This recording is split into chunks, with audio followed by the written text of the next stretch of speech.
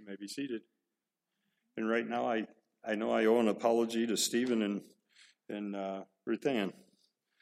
Everything was out of whack this morning with the breakfast, and normally I have an order of service, one on the piano and one on Stephen's desk. And when this last song started, since Ruth Ann didn't have an order of service, I saw the look on her face, was like, where's that coming from? My apologies that I didn't. Everything was just not normal this morning. Sorry about that, guys.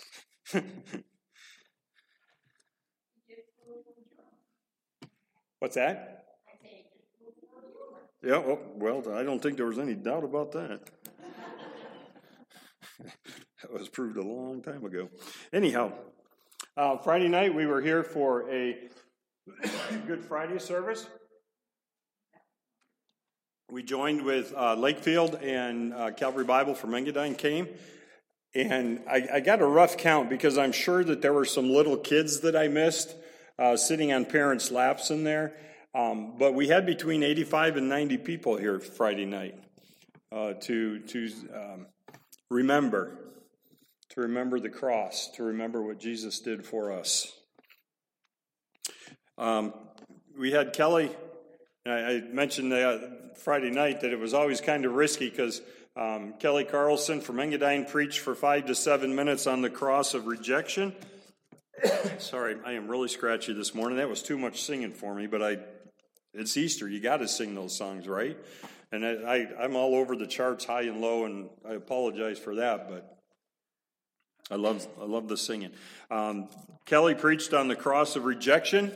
Remember last Sunday was Palm Sunday, where he rode into Jerusalem on a donkey, which was a sign of peace. And the Jews were looking for war. They wanted to throw off the Romans. But he rode into town on a donkey, and they were shouting, Hosanna to the King of Kings. And by Friday, they were shouting, crucify him, crucify him. So Kelly shared with us on the cross of rejection. And this was Luke 23, and I believe that started in verse 26 is where verse 26 is where Kelly started. Excuse me one second. I don't like doing cough drops or candy when I'm speaking, but I'm going to have to make it through this morning. Richard Smith from Lakefield shared the cross of confession, and I'm actually going to start in Luke chapter 23, verse 39. And this covers some of the verses that Richard spoke on, but I only got one verse, verse 43. But you got to get the background to get to verse 43. So I'm going to start reading in Luke 23, verse 39. And one of the criminals who were hanged there was hurling abuse at him, saying, "Are you not the Christ? Save yourself and us." But the other answered and rebuked him, saying, "Do you not even fear God, since you are under the same sentence of condemnation? And we indeed justly, for we're receiving what we deserve for our deeds. But this man has done nothing wrong." And he was saying, "Jesus, remember me when you come into your kingdom."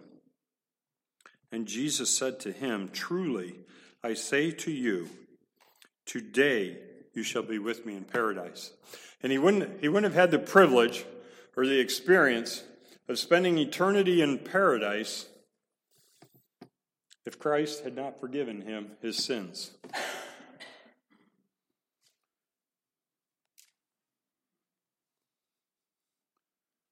Night and day, black and white, sin and pureness. One expels the other. They don't both coexist.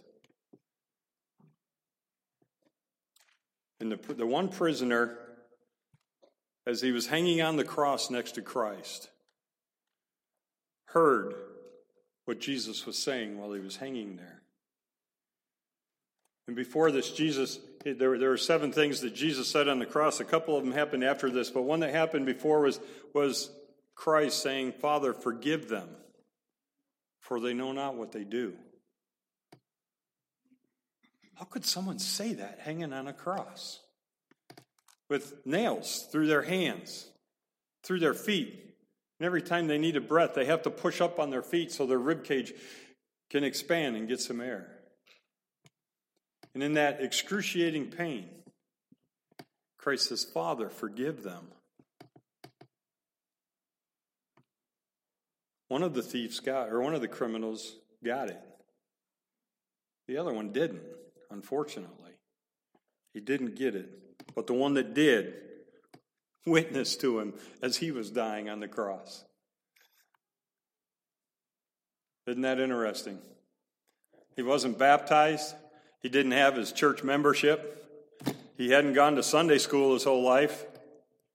And yet, as he's dying on the cross, he's witnessing to the other criminal about who Jesus is.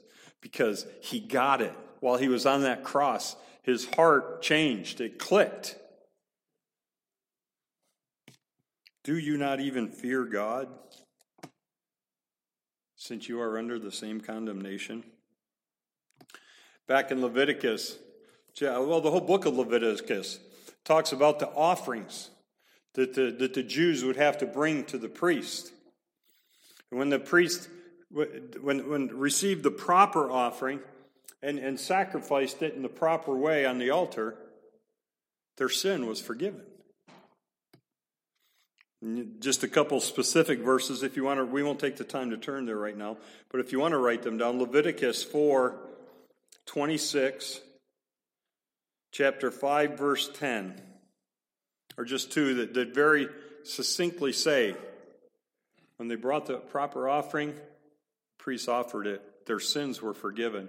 That's how it happened in the Old Testament. We'll come back to that a little bit later in this sermon about what it was like before Christ's death on the cross for us. Turn with me, if you would, to Luke chapter 5, since we're right there in Luke. You can keep your finger in chapter 23 or put a bookmark in there or something, because we'll be coming back to that frequently. But Luke chapter 5.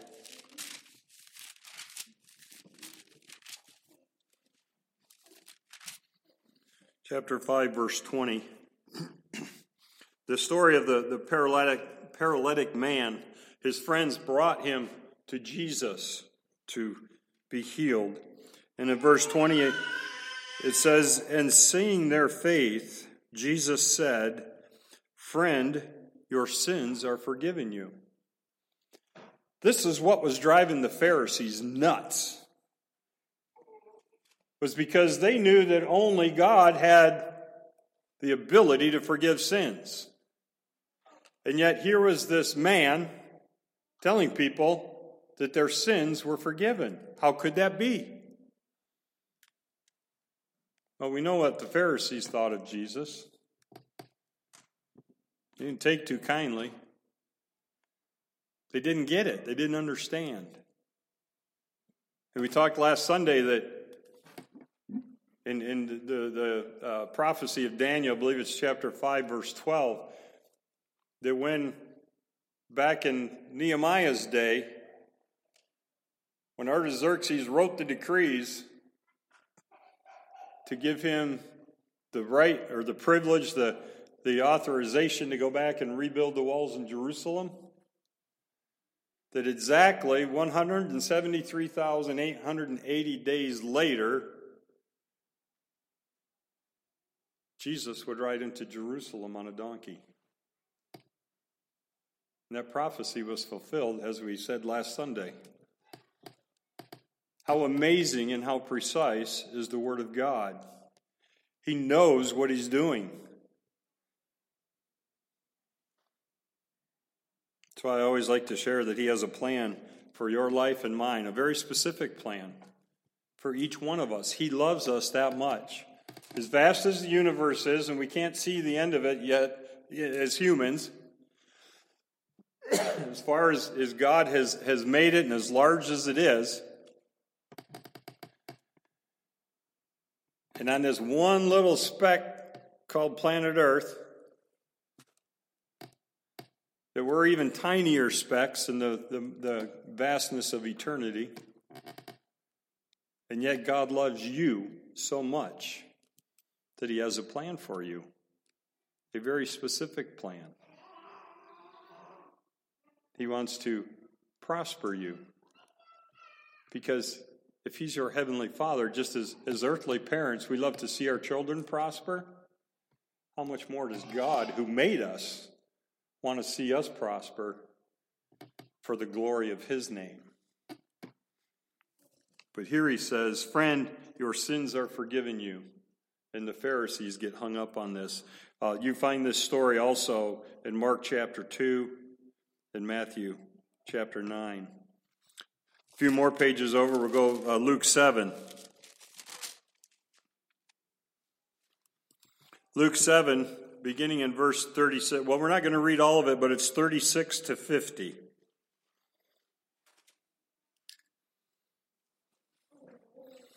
One of those Pharisees, and we know the Pharisees were always trying to trip up Jesus, but one of those Pharisees, Simon, invites Jesus into his house.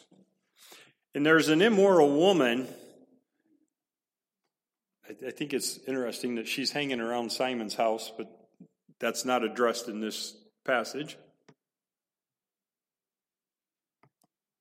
Comes, and while Jesus is at the table, she washes her feet with her tears and wipes his feet with her hair and pours perfume on him. And Simon's thinking in his head, well, if he was a prophet, he'd know what kind of woman this is. He wouldn't be letting her do that. Verse 40, Jesus answered and said, Simon, I have something to say to you. Simon replied, say it, teacher. A certain moneylender had 2 debtors, one owed 200 denarii and the other 50. When they were unable to repay, he graciously forgave them both. Which of them do you think will love him more? Simon answered and said, I suppose the one that he forgave more. And Jesus said to Simon, you have judged correctly. Turning toward the woman, he said to Simon, do you see this woman? I entered your house, and you gave no water for my feet. But she has wet my feet with her tears and wiped them with her hair. You gave me no kiss, but she, since the time I came in, has not ceased to kiss my feet. You did not anoint my head with oil, but she anointed my feet with perfume. For this reason I say to you, her sins, which are many, just in case you didn't think I knew who she was, Simon, her sins, which are many, are forgiven her.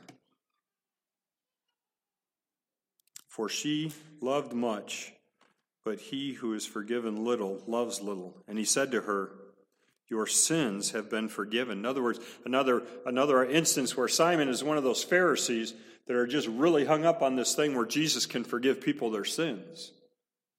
And that they think he's a blasphemous idiot. And in verse 50, and he said to the woman, your faith has saved you. Go in peace. Psalm 51:17. Go ahead and keep a finger in Luke. We'll be back.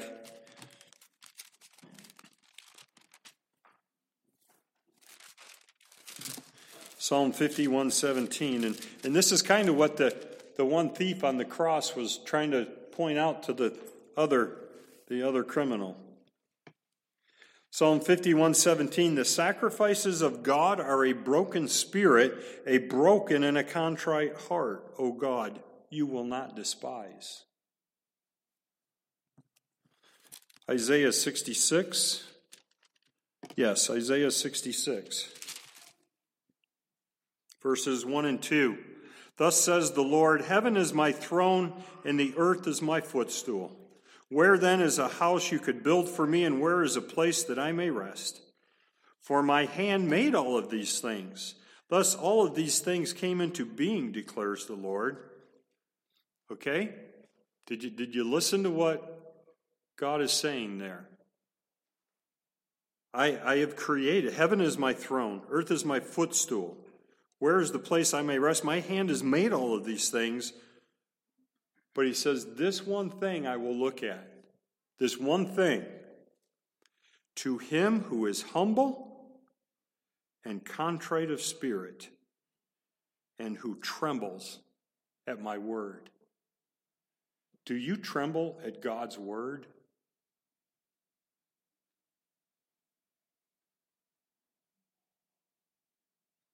Do you tremble at God's word?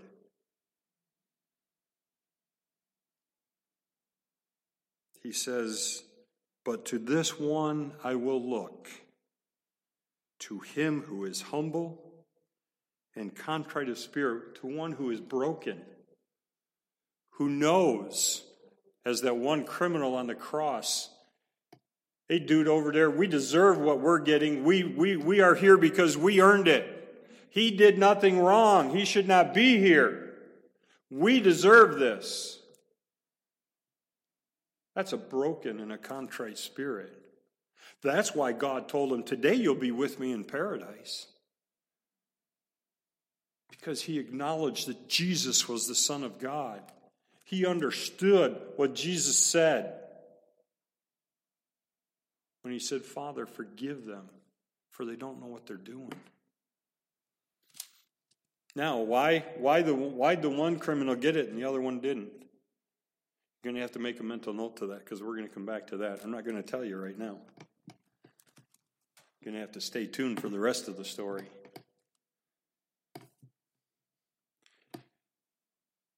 But the one that gets God's attention, to him who is humble and contrite of spirit, and who trembles at his word. People, do you tremble at God's word? Do you get it? Do you know who he is? We should all tremble at his word, because he is holy, and we are so far from holy that we should tremble at his word. Okay, that's the introduction. Since you're right there in the Old Testament, turn back with me to Psalm 32, if you would.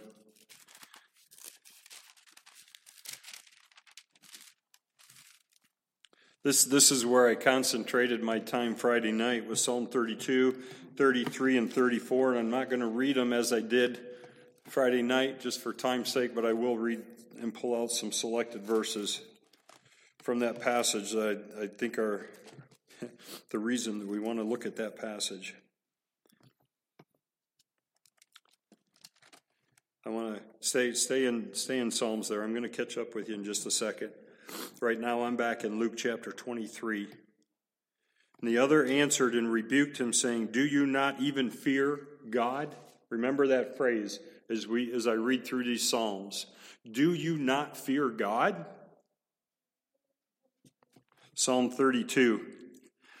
How blessed is he whose transgression is forgiven, whose sin is covered. These are the benefits of experiencing God's forgiveness. In chapter 33, it focuses specifically on the joy. But in 32, we look at some of the life benefits of forgiveness, of having that fear of God, so that we can experience his forgiveness, so that we can have a broken and a contrite spirit, so that we will be humble, so that God will look upon us. And when he looks upon us, will he find us trembling at his word? Psalm 32, beginning in verse 1. How blessed is he whose transgression is forgiven, whose sin is covered. How blessed is the man to whom the Lord does not impute iniquity, and in whose spirit there is no deceit. The Lord's blessing. What else could you want on your life? Folks, if you don't have the Lord's blessing, you ain't got nothing. I think a double negative makes it right, doesn't it? If you don't have the Lord's blessing on your life, you got nothing. And how do you get his blessing? To know his forgiveness, to have a broken and a contrite heart. Verse 3, when I kept silent about my sin, I tried to hide it. I didn't want everybody to know. My body wasted away through my groaning all day long. For day and night your hand was heavy upon me. My vitality was drained away as with the fever in the heat of summer. It's not a pretty picture. Verse 5, I acknowledged my sin to you, and my iniquity I did not hide.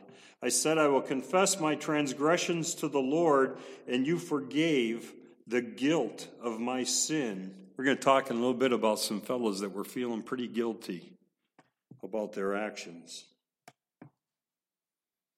I will confess my transgressions to the Lord,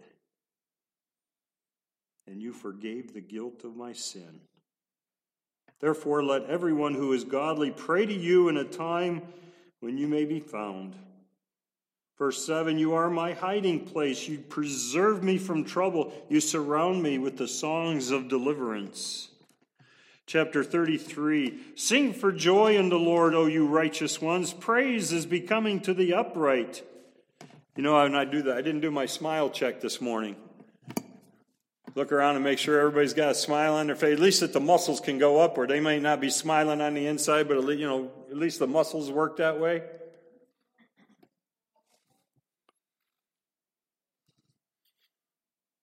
Sing for the joy in the Lord. Do you have the joy of the Lord in your heart? It's kind of hard to sing for joy if you don't got the joy. Get it? Sing for joy in the Lord, O you righteous ones. Praise. Oh, that's what I was going to say. I always use that little quip that says, smile, it increases your face value. Okay? If you want to increase your faith value, praise the Lord. Sing praises to him. Sing for joy in the Lord, O you righteous ones. Praise is becoming to the upright. It makes you look good. It makes you look better, and I know it, you feel better too. Give thanks to the Lord with the lyre. Sing praises to him with a harp of 10 strings. Sing to him a new song. Play skillfully with a shout of joy. And that's sometimes all mine sounds like when I sing, but I'm trying to do it joyfully.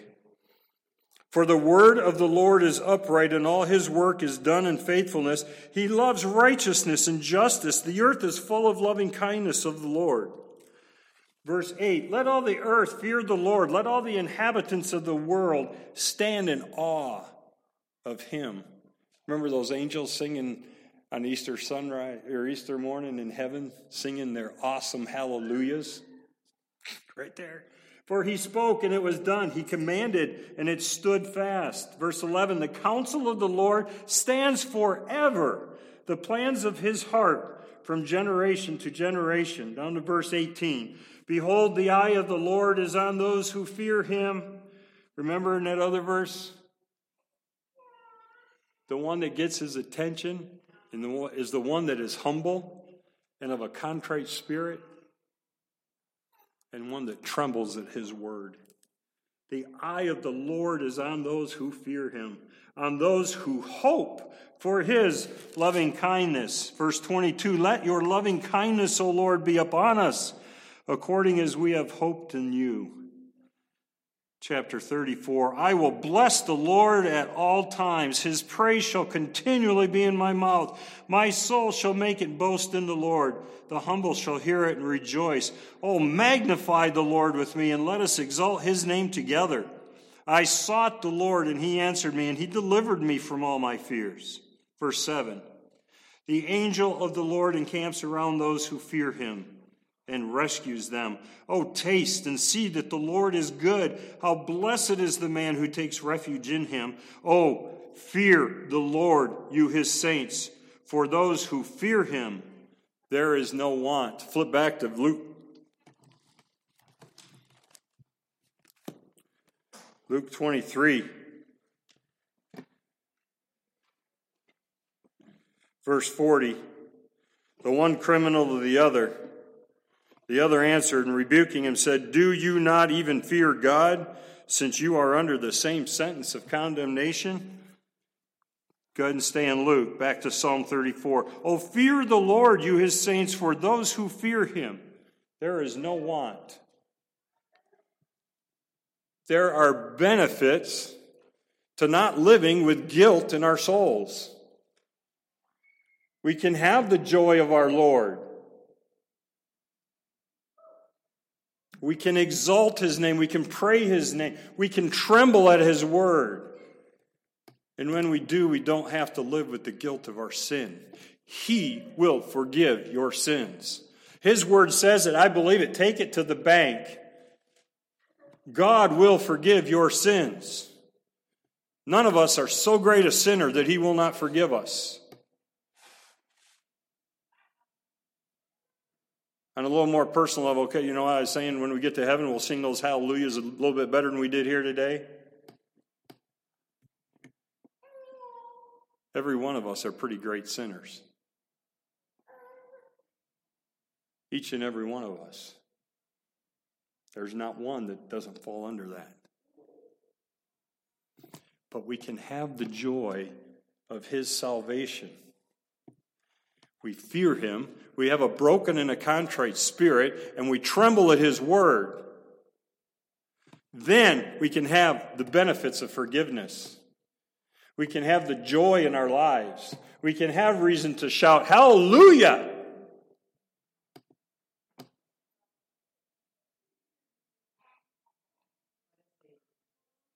What's that? What a Savior. Amen. No, don't cover your mouth. Don't apologize. Praise the Lord. If I wasn't so old, I might get up and run across the front row of pews. Somebody spoke up. Amen. I'd fall and break my neck and my legs and everything else. And then it'd hurt when I got up, if I could. Thank you. Thank you. Oh, to have the joy of the Lord in our hearts. That's my wish for each one of you. That's your Heavenly Father's wish.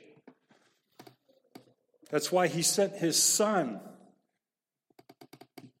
Because his Son is part of the magnificent, very specific plan for you. That you might know him in the power of his resurrection. That you would know the power of his Holy Spirit living in and through you. But we can't live that way if there's sin in our lives, if there's guilt that we carry. The criminal got it. Don't you even fear God since you're under the same condemnation? Come on, man.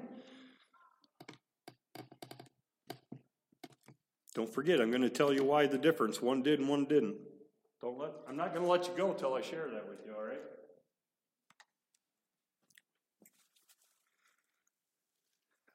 Okay. Now I'm looking at my notes. Now I actually am done with the introduction.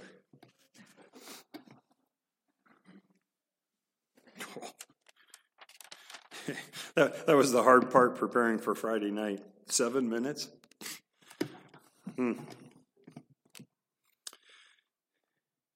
I'll try to read my note. When I read my notes, I get through it a lot quicker. Okay? We're going to look at the disciples. Then I want to compare Judas and Peter. You heard me right. I said compare Judas and Peter. And then we'll see where time is, and we'll see if we have time to look at the tabernacle. Thursday night. Sunday. Hosanna to the King. He's here to save us. He rides into town on his donkey. Thursday night, Friday, those same people are going to be shouting, crucify him. What? Are you kidding me? One of the songs that we sang Friday night, talks about hearing my mocking voice among those. I'd have done the same thing if I was there. I would like to think better of myself, but I'd have done the same thing. Every piece of that week was part of God's plan. We talked about Nehemiah in Proverbs 21:1, where the king's heart is like a river, and it goes back and forth wherever God wills it to go. God used Herod, God used those Pharisees to accomplish his plan. Satan thought it was all under his control. Wrong answer, Satan. You lose. God wins. That doesn't excite anybody? God wins. Yeah. God wins. But he used all the players to get him exactly to where he needed to be, because God's Son had to die for our sins. He knew it from the day he was, from the moment that Adam and Eve in the garden. He knew what was going to happen. Get back to reading, John. Here, I didn't even start reading, did I?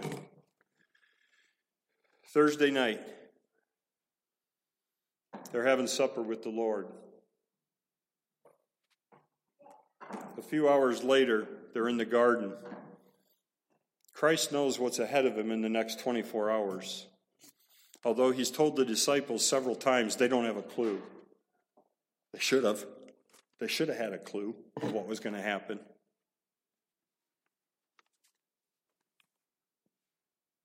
But the wine was still on their breath. And the bread was still in their stomachs.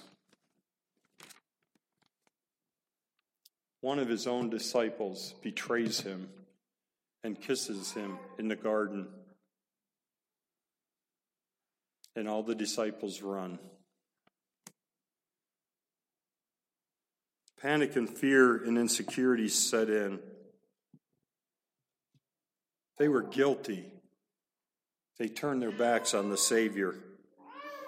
All the bravado, the declarations of faithfulness, broken and shattered at Gethsemane. Oh, Lord, we'll fight for you. We'll go to the death with you. They were gone. His people shouted for his death. His disciple betrayed him with a kiss, and all the other disciples ran for their lives.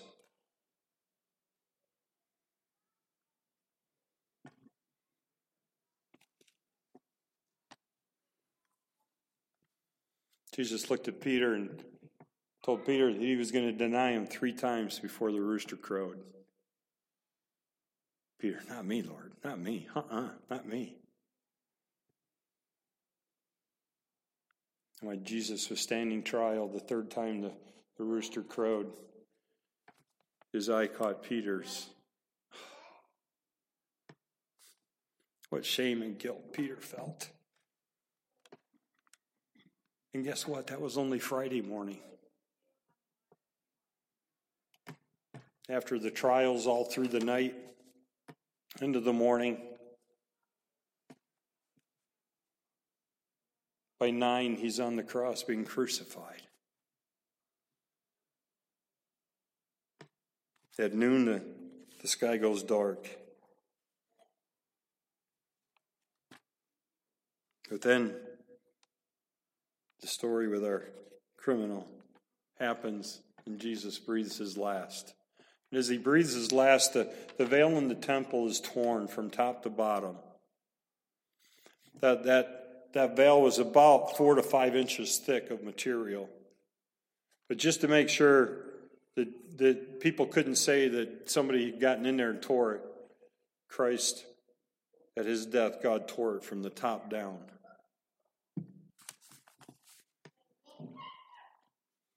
Joseph and Nicodemus put his body in the grave. Saturday is probably the longest Sabbath most of those disciples ever experienced. Their teacher was gone. And they were guilty. They ran. They didn't stand up for him like they said they would. The disciples had been with him for 3 years, and in one night, one moment,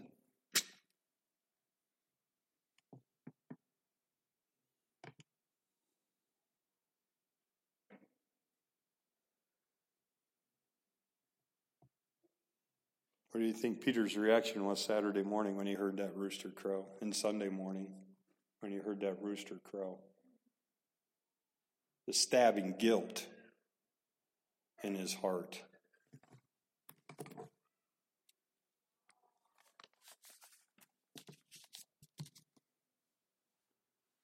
Let's shift our gaze to Judas and Peter. Judas, the betrayer.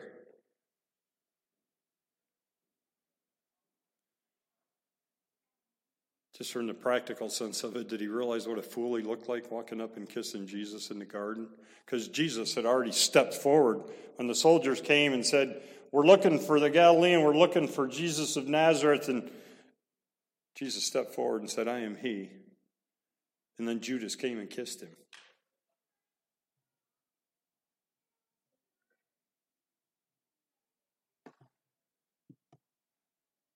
He went out and he hanged himself. He took his guilt and couldn't live with it. He took his guilt and took his sorrow down a very needless path to a needless act. And yet Peter, a few hours later, committed just as grievous a sin. Scripture says in Matthew, if you do not declare me before man, I will not declare you before the Father. And before man 3 times in a very short time, Peter said, nope, don't know him, never saw him. Who, me? No, don't know him. I don't have anything to do with him. Thank goodness God forgives.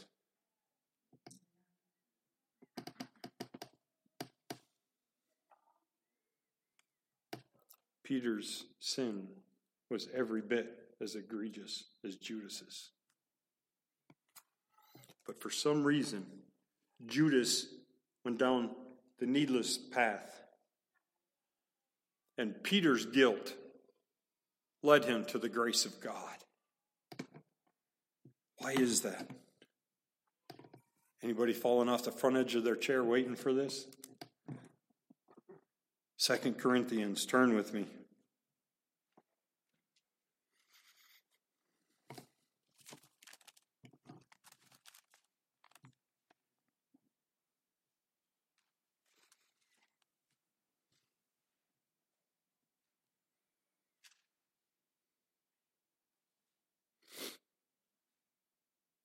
Second Corinthians 7:10. This section, most Bibles do have little headings for paragraphs and subjects, and starting in verse 2, this paragraph is entitled "The Heart of Paul."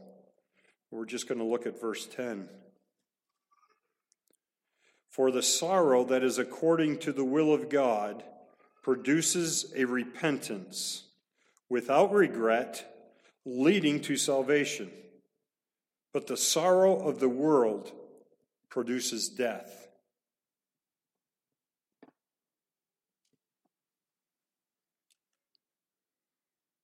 The sorrow that is according to the will of God produces a repentance without regret, leading to salvation.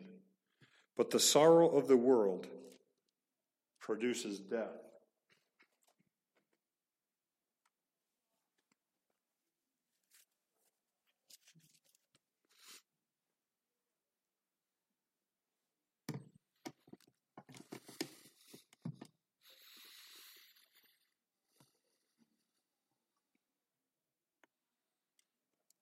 One criminal on the cross versus the other one. Judas went this way. Peter went this way.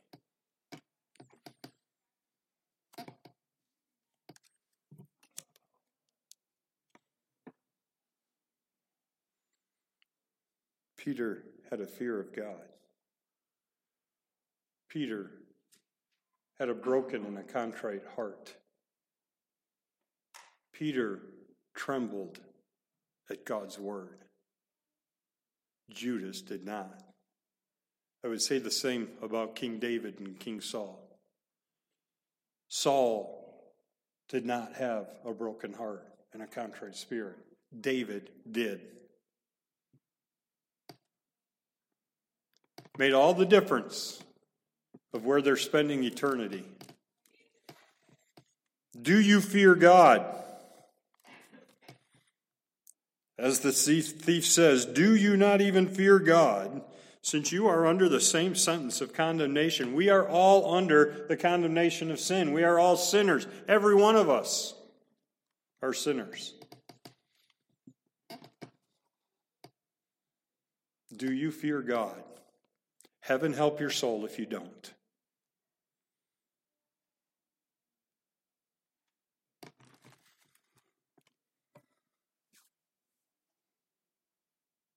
Quickly, the tent of the tabernacle for 40 years as they wandered through the wilderness. And in the Holy of Holies, the high priest could go once a year to intercede for the people in direct presence of God. And when they moved in, took over Jerusalem, Solomon built the temple. They had the temple. It was destroyed in 586 by the Babylonians. This should start to sound familiar because then Zerubbabel came back and rebuilt it. And then Ezra came, and then Nehemiah. See where I'm going? Yeah.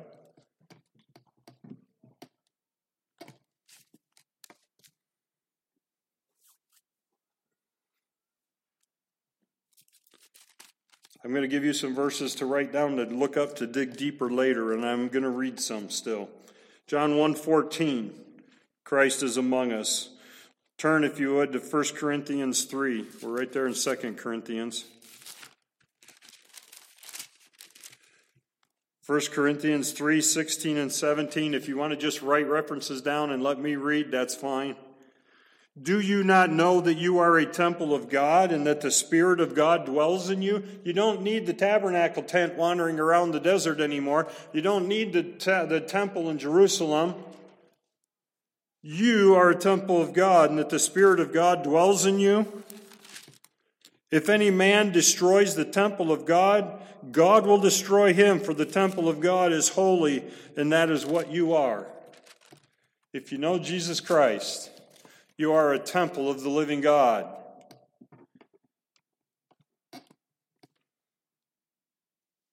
Hebrews 10:19.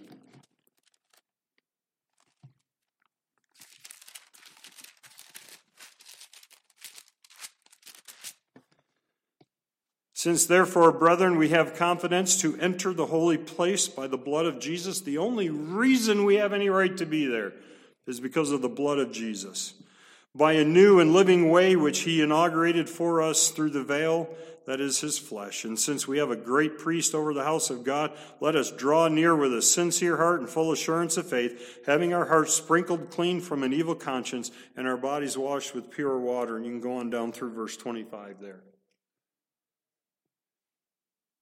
When the veil was torn in the temple, it took away that requirement for the Jews to have the high priest go in once a year. It gave direct access to the Holy of Holies to everyone that believes on Jesus Christ. Direct access to him. We can pray when we want to. We can pray when we need to. He is always there for us.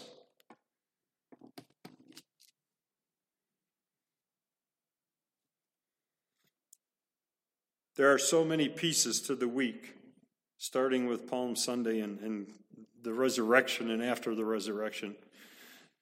But one of my favorites is just that the veil was torn to give us direct access to the Father.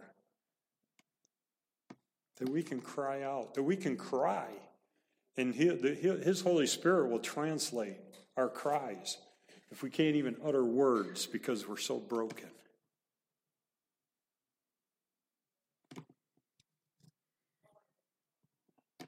Write down, if you would, Colossians 2, 9 through 13. We are alive together with him because of forgiveness. If you turn to Hebrews with me, you're close to the end of the Bible there. 1 John isn't too much further back. 1 John 2:12. I am writing to you, little children, because your sins are forgiven you for his name's sake. Remember when God wanted to destroy the children of Israel because they had made a golden calf and were worshiping it? God said, I'm just going to wipe them out. Get out of the way, Moses. Moses said, Lord, don't do that. What will the nations around us say, that you brought them out here just to kill them? That doesn't look good, God. The optics aren't real good there. Don't do it. Hold your wrath back. Do it because of your name. He forgives us for the honor and integrity of his name. That we can be free of guilt. That we can have that relationship with him. But it's for his name's sake. In closing, last verse, 1 Corinthians chapter 15.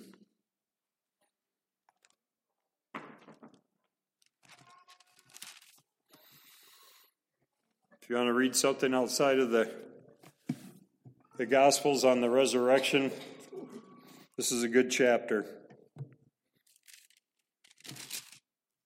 1 Corinthians 15:55.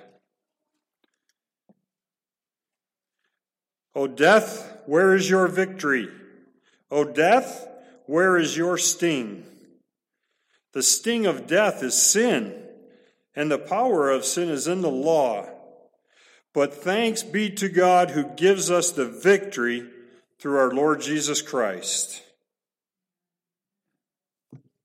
Stand with me if you would and sing our last song today.